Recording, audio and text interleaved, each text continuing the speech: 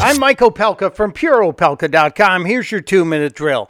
Well, the world of politics in America is setting up camp on either side of the Mueller report. I'm not. I'm over it. I'm done with it.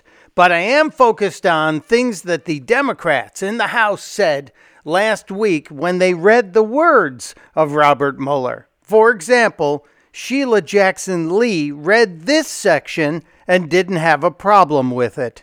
The investigation did not find evidence that the Trump campaign recovered any such Clinton emails or that these contacts were part of a coordinated effort between Russia and the Trump campaign. Remember all the hollering from Democrats about Donald Trump saying at a rally, joking at a rally, "Hey, Russia, can you get those emails?" Yeah, the Democrats thought that was treasonous. Mueller looked into it. Nothing was found.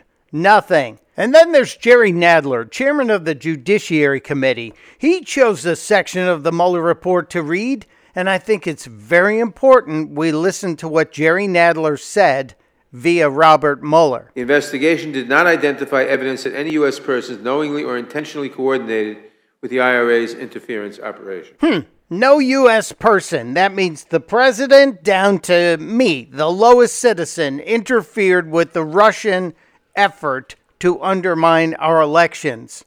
Efforts that happened under the watchful eye of Barack Obama. This all should be focused on Obama and his incompetence, not on Donald Trump. Testudo, my friends. Testudo.